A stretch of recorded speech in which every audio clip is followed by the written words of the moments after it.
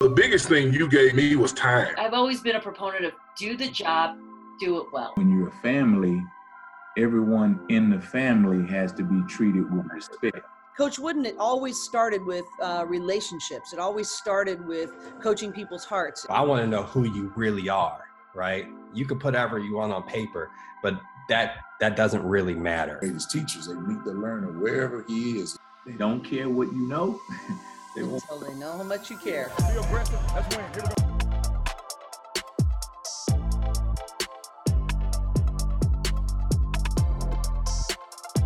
I'd like for you to take us through your story to get you where you are today as the assistant dean at VCU.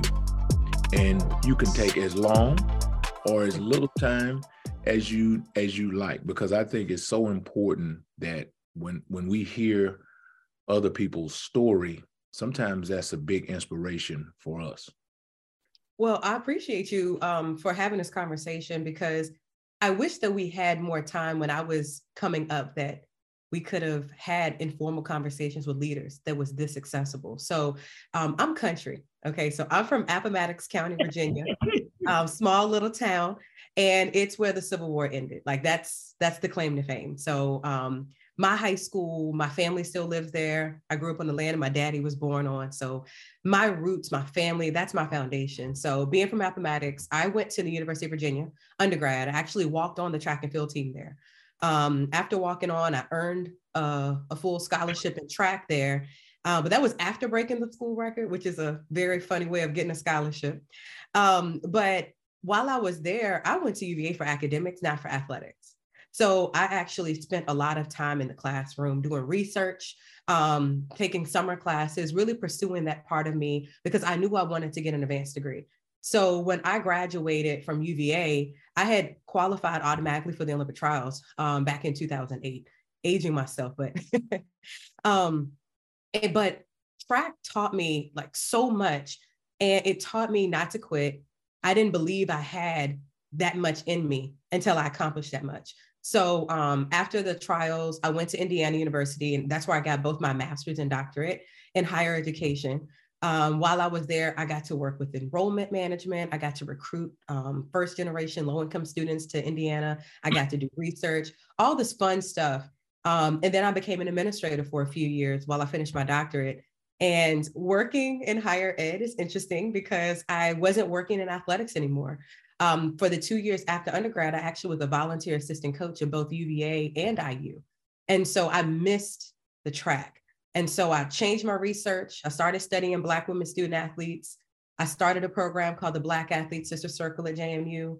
And that was it. I knew I had to become a professor. So I transitioned to being a professor after 3 years as an administrator. And then in 2020, I became the assistant dean while also still being a professor here in the School of Ed. And I'm still studying sports. I'm still interacting with coaches and students and administrators.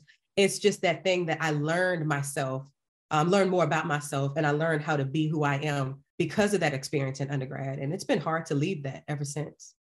Wow. Again, I say you're a very accomplished lady. but you know, we have had a lot of former athletes on the program. And that's one common thread, is that they focus in on what they want, and they go at it just as hard as they did when they were student athletes. Mm-hmm. And actually sometimes they do it even harder, right? They lock in even more, because when you were a student athlete, you had a coach, and that coach was driving you, that coach was pushing you. And yeah, on Monday and on Tuesday, when you talk about your track workouts, you just kind of didn't want to be there, but coach drove you. Well, today, you love it. You do what you love, and you don't need the coach to push you, to drive you. So my next question kind of goes to that, is, you've been around some phenomenal leaders, I can imagine. And, my question is who are in your life as a student athlete, as a career woman, who are the people in your life who have been the best leaders, and what would you say you've learned from those people? You know, there are three distinct people when I think about this, and each at pivotal stages of my development. Randy Bungard was my coach at UVA, and he took this walk-on who couldn't even finish practice the first few months. And he challenged me to believe that I can be more than I could. And he developed in me this ability to study my own film, to critique myself. He would ask me questions like, does it feel right? Well, that's what it looks like. Does it feel right? So he taught me how to make adjustments in the moment, and that being great doesn't feel good all the time. When I was in my doctorate program and my master's program, Sarah Boer, she works in the executive vice president office at IU. She was my supervisor for about 5 years or so. And she was one of the first women that I saw just lead. Right. There was no boundary. There was no questioning. When she walked into a room, you knew she was going to have something to contribute, not just be at the table, but lead at the table. And she brought others with her. I never felt like I was a grad assistant. I always felt like I'm her colleague. And that helped to shape how I became a professional. And then now working with Andrew Dare, he's my dean. And he's going on to be provost at the University of Wisconsin-Milwaukee. But during my interview, he said, I need somebody here with big ideas. I need someone who is a visionary, who can come and bring energy, bring innovation, think about excellence, think about impact. And I bought into it. And there has never been a moment that moment during my interview has not been a part of my style of leadership and what I've been able to accomplish. So having those people at different periods brought something out of me that I am unable to escape from. And so when you started saying how now when you talk to former athletes, they go hard, it resonated with conversations I'm having in my current life now as a professional, where people are like, how do you do so much? How do you manage everything? I don't know how not to. I don't know how not to function as a high performing athlete. And because it seems so uncanny to people who don't have that experience at the highest levels, there's always the questions about, how do you manage so much? And then I think back over those leaders who taught me how to do those things. And that's how I'm able to balance so much. Right. And so my next question, it actually rolls right off of that, because being a high performing athlete, right? When you roll out there on the track, what events did you run? I was a long jumper, triple jumper, and a short sprinter. Okay. So on what I call game day as a football coach, football player, your competition days, that was the day. That's when, everything was clearer to you. Those days, when we were both young, we knew exactly what that was about. So my question is, what is that for you today? What is your game day? What is that thing that drives you? What is that thing that pushes you? It's not the short sprints. It's not the triple jump. What is your triple jump today? So I have dual roles. So there's two different I call them light bulb moments at this stage. So when I am thinking about my role as an instructor and a professor, honestly, it is that light bulb moment for my students. There is nothing better than for me to be in a class or in a one-on-one session and a student who I know their professional goals are attached to this information that I'm helping to facilitate their learning experience. And all of a sudden they get it. It's like a 2 a.m. email. It's a random drive by my office. It's like a sputter of an idea. And I live for those moments because I know that is a meaningful exchange. There's a meaning making that's happening. Things are just, pistons are firing. And it's almost like the handoff on the 4x1. When I'm able to pass it on and they can just run through the finish line and run through it, because that's in track. You don't run for the hit, you run all the way through the line. That's kind of that moment for me. As an assistant dean, I oversee our student affairs and inclusive excellence work in the School of Ed. So for me now, that work is actually having a student graduate, and not just graduate, but feel confident at graduation. So it's really rolled into that student success. So sometimes that might be, hey, I'm ready to apply for a job. I feel confident. Can you help me prep for my interview? Or when I'm working with my athletes, I know what I'm going to do next. That's what they want. They're ready for that. They're ready for that graduation and being grown discussion. You know, it's not the plan B, it's always the plan A. But they're confident about their next step. That's what really drives me. It's those moments where it's like, wow, you really are ready to move on. We've done enough here. Right. And I can, when you talk about the light bulb moments as a coach, you know, I got player A and he's just not getting it. And it doesn't matter how I lay it out, how I drill him, he's just not getting it. And then all of a sudden, sometimes it's the smallest thing, but you see it. And like you said, man, that's why we do it. That's why we do it. And fortunately, I can almost say unfortunately, sometimes it has been where a player is long gone and he calls back and says, you know what, coach, man, I got it now. I knew what you were saying. I'm a father. I'm a husband. I get it. You know what I mean? And so you don't always get to see it. You don't always get to see it in their presence. You don't always get to see the flower bloom. Sometimes they have to take a picture and send it to you for you to realize it really did happen. And with some of my players, yeah, you got to take a picture, buddy. So my next question, and this is one that over the years, as I say years, we've been doing this for some years, but over the years with guests, as we started in the moment of COVID, in the moment of our social justice initiatives all over the country, there's a lot of adversity as we all faced, especially from leaders. How did those moments, for sure you can remember them, how did those moments, I can see the face, how did those moments make you a better leader?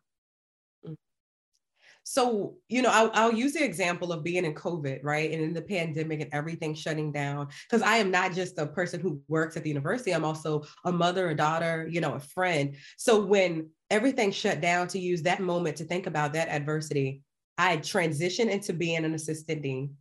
I was working from home.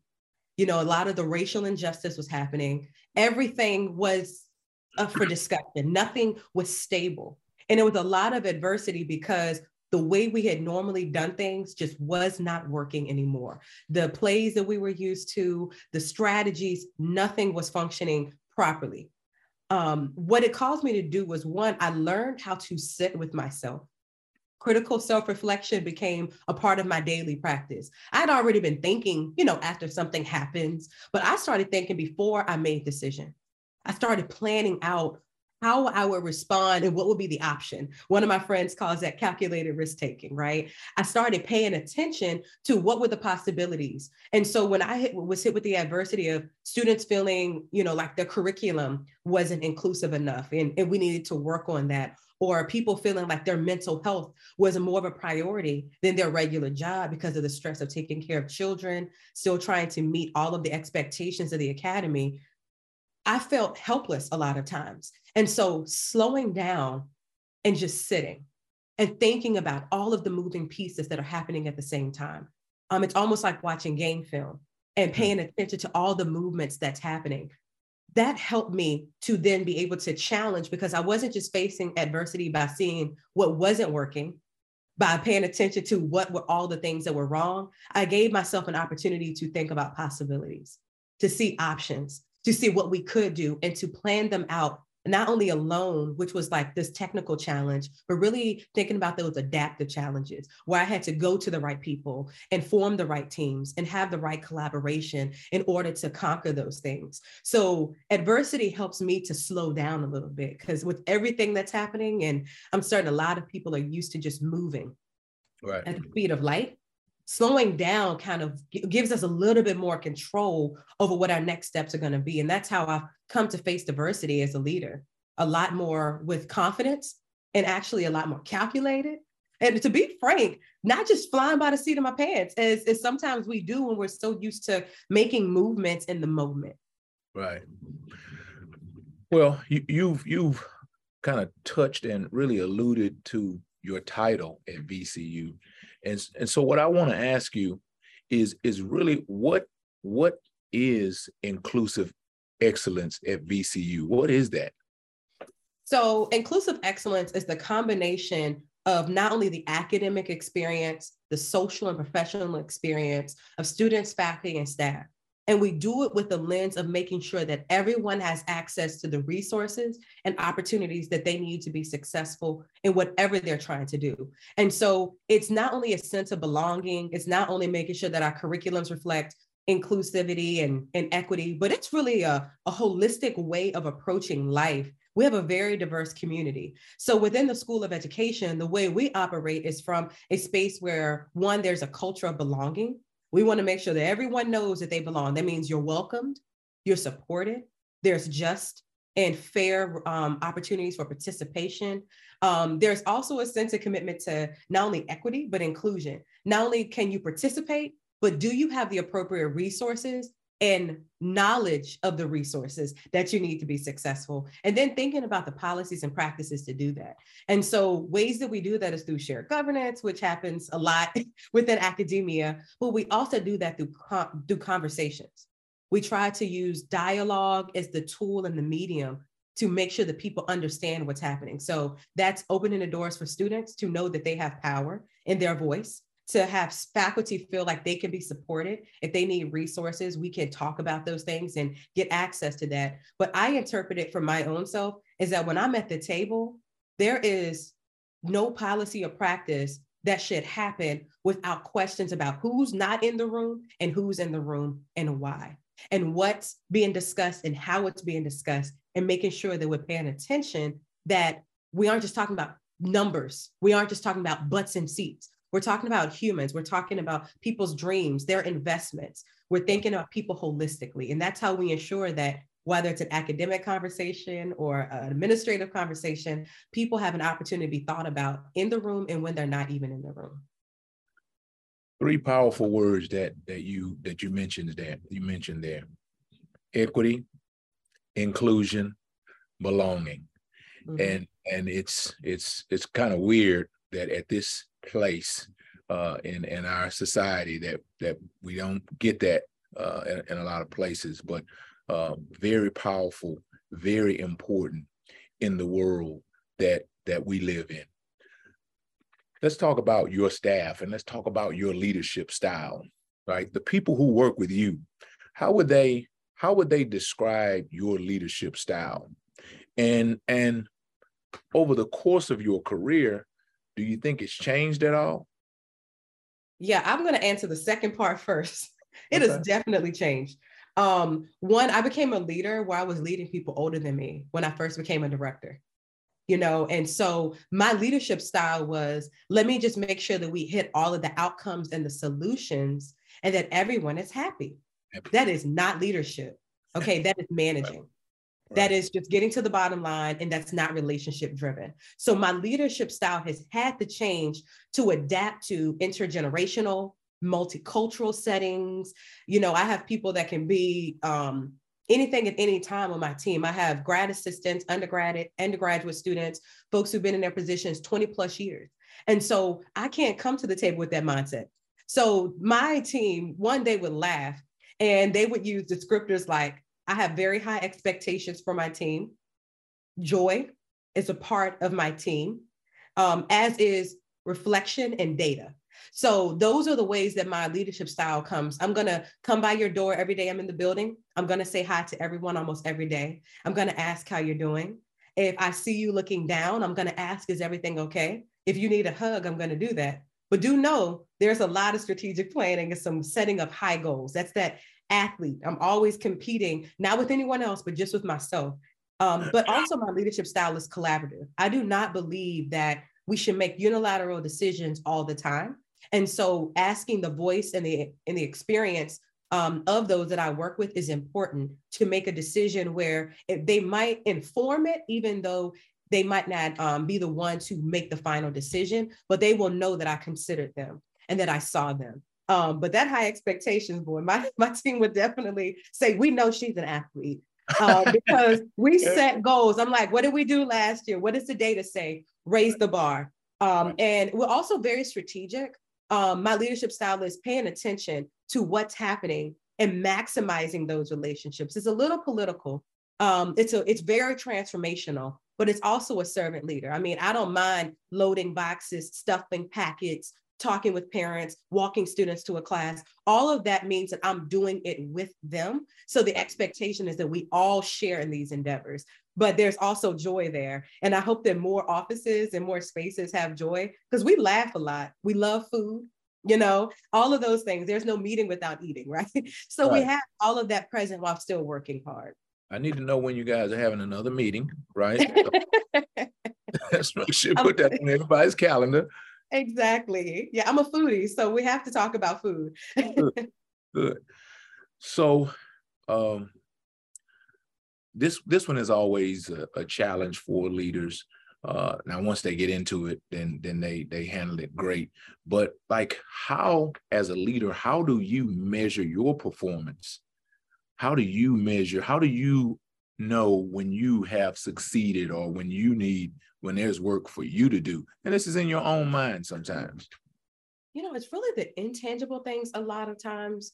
I have like sidebar conversations with my team and those who I will collaborate and partner with. And I say, hey, how do you think it went? What influence do you feel that you had? I know what we talked about while we were making this decision. Like, how does it make you feel now that we've had this? I do that reflection because that's what's most important to me. That's that belonging. And that's that piece of making sure that people's voices matter and that I have an inclusive space, because there are some things I don't have to negotiate about myself. I know that I am going to work hard. I know that I am going to have high expectations. I know that I'm going to push the envelope, even when it's not something that makes everyone else feel comfortable. But what's most meaningful for me is that the people who worked with me and alongside me felt as though they had some type of influence. Because if they did, I'm getting their very best. And if in that reflection, they can tell me that they felt it, I know for a fact that they're thinking about, okay, man, I might have missed a mark.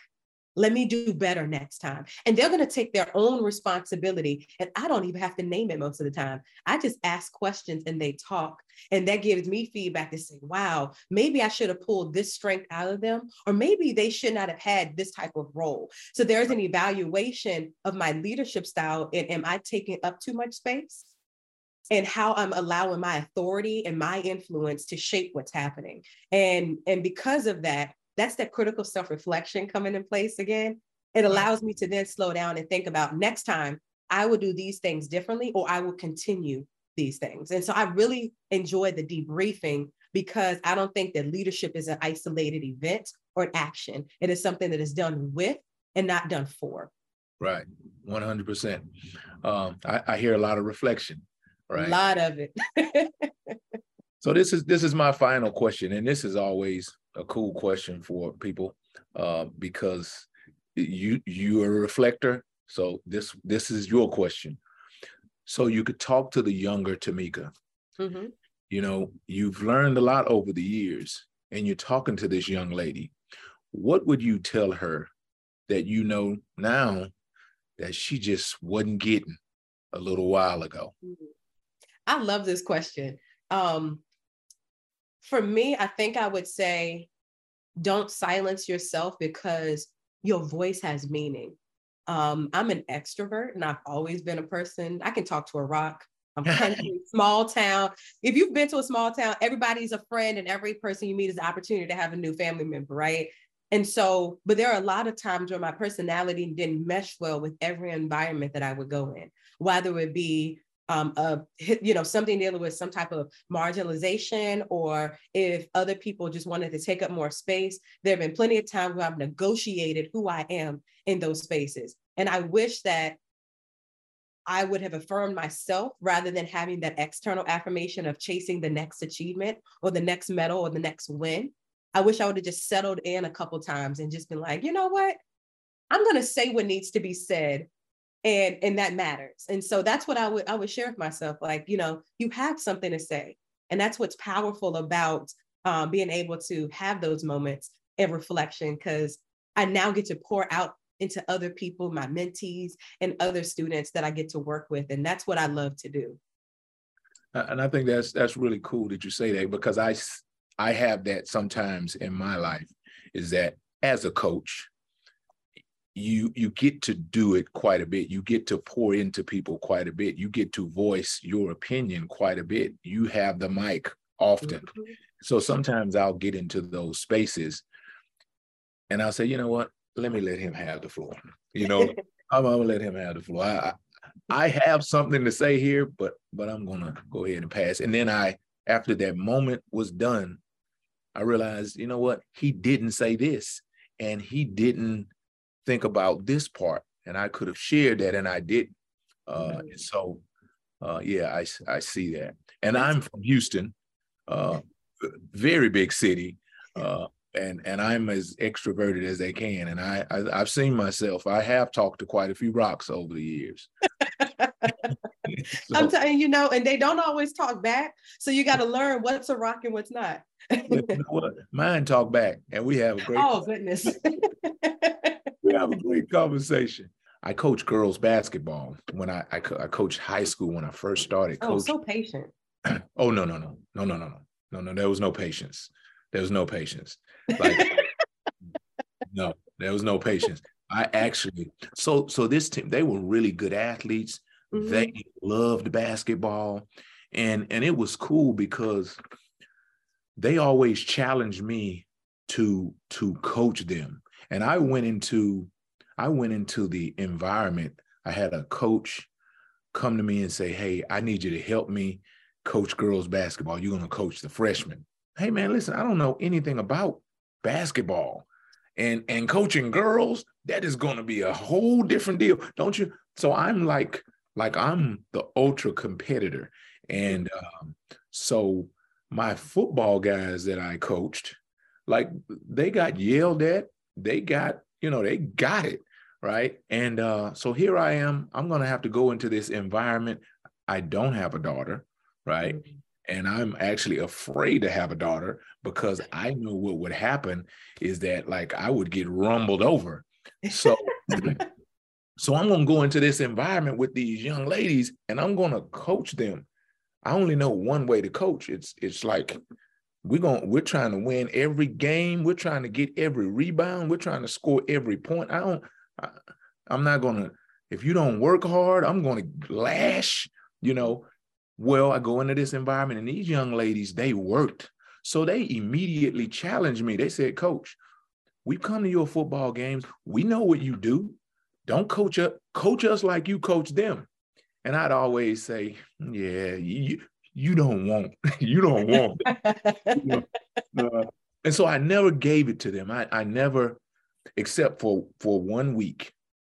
There was a week we were playing a rival. We were playing against a team with a guy, this coach, he rubbed it in. He ran up the score. He rubbed it in on teams. He would keep his starters in the game. And so there was Coach Malone kind of came out, right? Because I wanted to beat this team. My team was good. His team was good.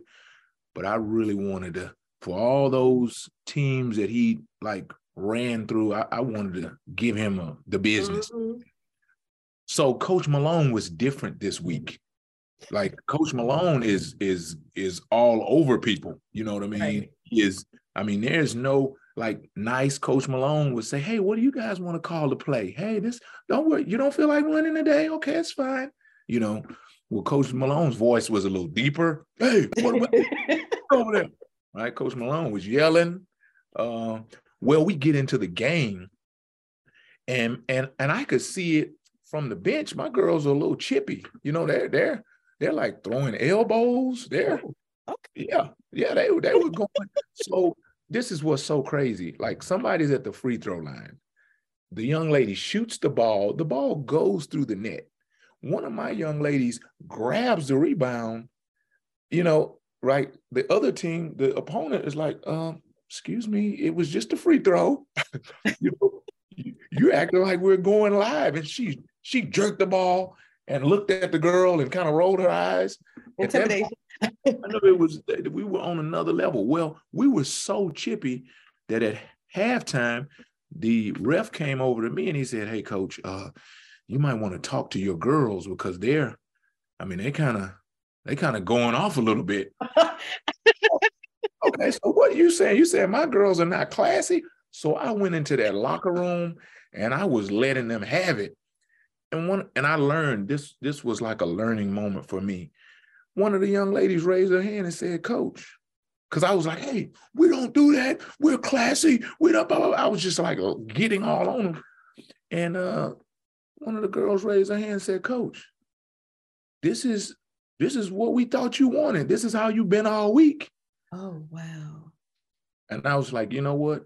What I just learned is that your students, your players, they wear the jersey that you give them, right?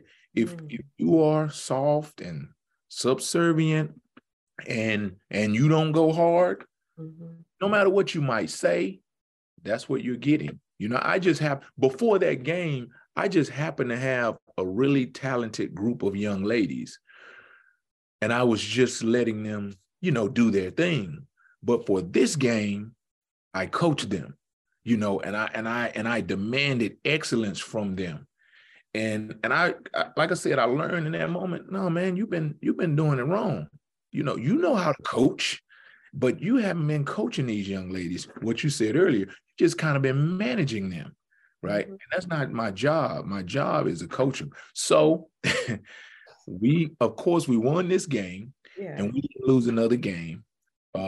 We didn't lose another game the rest of the season in Houston. You know, we won the city championship, but it was because of that moment of learning that it was my job to give them the uniform that I wanted them to wear. And the uniform I wanted them to wear was excellence, was playing hard at all times. Now, I did not mind if on the free throws, they let the ball go through the net, you know what I mean? They didn't have to grab it and roll their eyes. I didn't mind if they didn't do that part, you know what I mean? But I did want you to be excellent. I did want you to be all that you say you wanted to be. And I was not, before that game, I was not giving them that, you know? And so because they were young ladies, which they let me know it. And honestly, I'm still connected with them, right? Oh, wow. Some of them are married with kids, and they always let me know, Coach, you know, before that game, you were cheating us.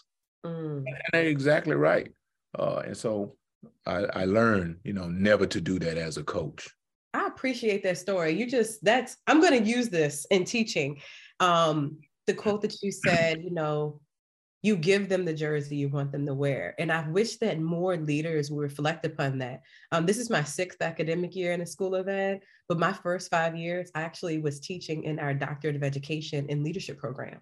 So all I've taught since I've been here is leadership. And my leaders that I've taught have been everyone from vice presidents, the principals, the teachers. Wow. And we talk about, you know, who you are and how you show up. Everything filters through you. So if I show up and I'm having an irritable moment and I'm irritated, my leadership, my decision-making, how I interact, my conversations are all going to sound irritated. If I'm frustrated, if I'm angry. So I pay attention to how I show up. And so I'm very jovial. I don't know what it is. Like, I just have this innate thing. I just wake up and I'm like, life is great. So I am a half full person, but there are moments when I don't want that.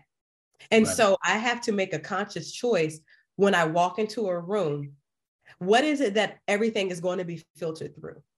And so I pay attention to that. So I think that's a very much synonymous to the jersey concept. I'm using that quote. I'm gonna cite you because I'm an educator. I'm gonna cite you. It might be in a paper that I'm gonna send you. I'm definitely probably gonna quote you in the next 2 weeks because that's so powerful.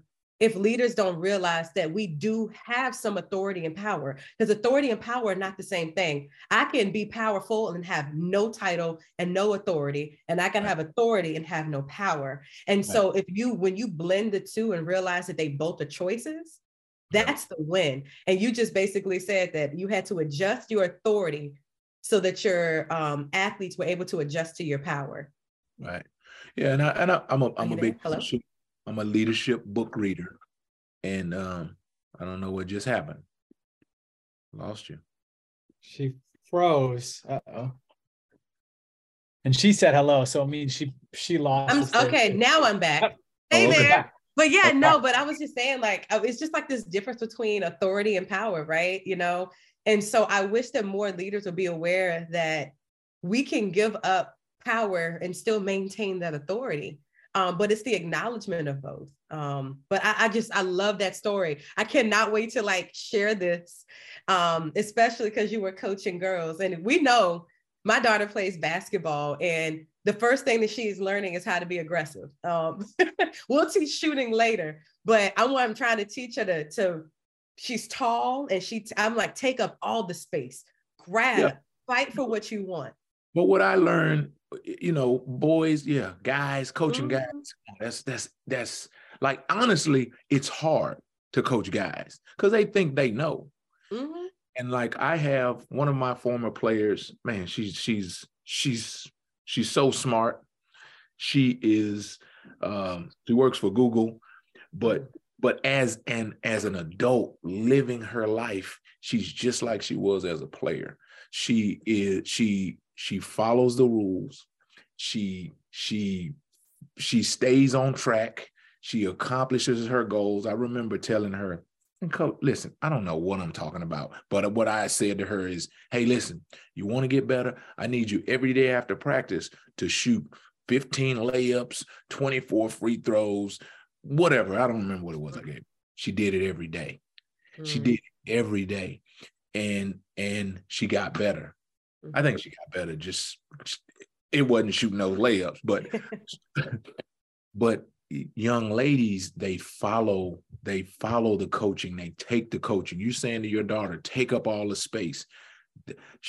She's not going to do anything more than what you're directing her, than you teaching her to do. Guys, they want to add all this stuff into it, right? Add their own little things into it that they saw somebody else do. And young ladies, they take the coaching and they perfect the things that you're giving them. They work on what you gave them. They don't try to add their own little, guess what? At some point you should, right? But you got to master the skills and techniques that we're working on right now. You know, you're trying to dribble behind the back when you can't even dribble with your right hand, you know? And so that was the joy that I got coaching young ladies, is that they listened, they did exactly the way you said it. And so as a coach, you actually had to make sure your teaching skills, that you were on point, that you didn't just throw out some things, because you would have them doing things that didn't match up because they're going to do it, you know, whereas guys like, no, I'm not doing that. That's not going to work. You know, a guy will say that in his own mind. You know, he might go through the motions, but a young lady, or those ladies that I coached, they follow direction. Now, the bad thing about coaching the young ladies is I had to figure out, okay, who really didn't want to go into the game, who was mad at who. Wait a minute.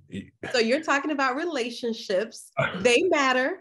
Okay. Hey. You know, there's two things can be true at the same time. I can want to play with her and not like her. And you got to be aware of that, coach. Ooh, you know? I was like, let's go get in the game. I don't want to go in.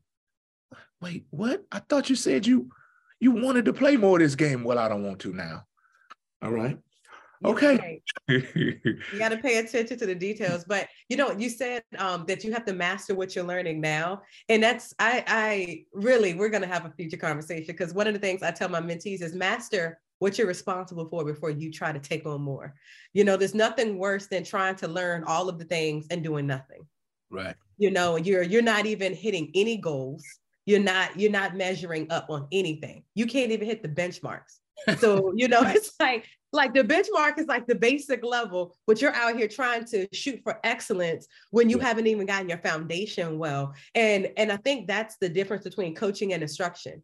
Like, I can tell you how to do it, but coaching you to do it well is two different things. And not every coach has achieved that. Not every educator has mastered that. It's a lot of people that can tell you how to do a math problem, but it's a different person who can help you build the capacity to want to work all the way through it until you get it the right way. Right.